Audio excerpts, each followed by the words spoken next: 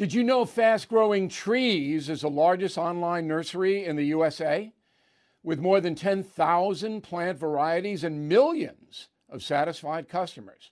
I have their trees and plants at my home, and they're fantastic. Have you had your fair share of landscaping woes and wasted weekends at crowded nurseries? Finding Fast Growing Trees will be like stumbling upon a hidden treasure, believe me. With Fast Growing Trees, it's different. From fruit trees to houseplants, they have it all delivered right to your doorstep. Plus, their plant experts are always available for advice. And here's the best part. This spring, they have up to half off on select plants.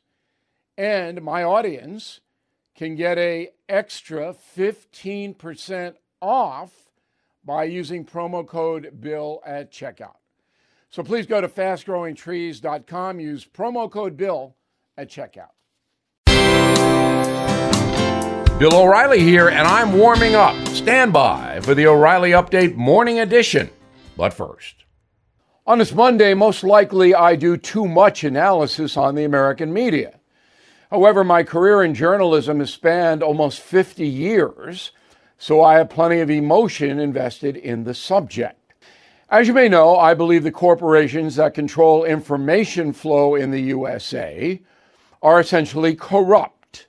They skew their presentations, pandering to the ideological bent of their audiences. Here's one very vivid example. CBS News was once the most powerful press agency in the world. Cronkite, Murrow, Mike Wallace. Although many CBS people held liberal beliefs, the news was presented straight, with many points of view considered.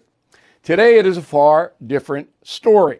Liberal commentator Rachel Maddow has a new book out called Prequel, An American Fight Against Fascism.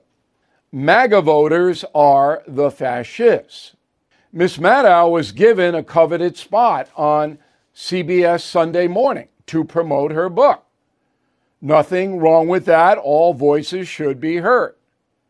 However, conservative Mark Levin also has a new book called The Democratic Party Hates America.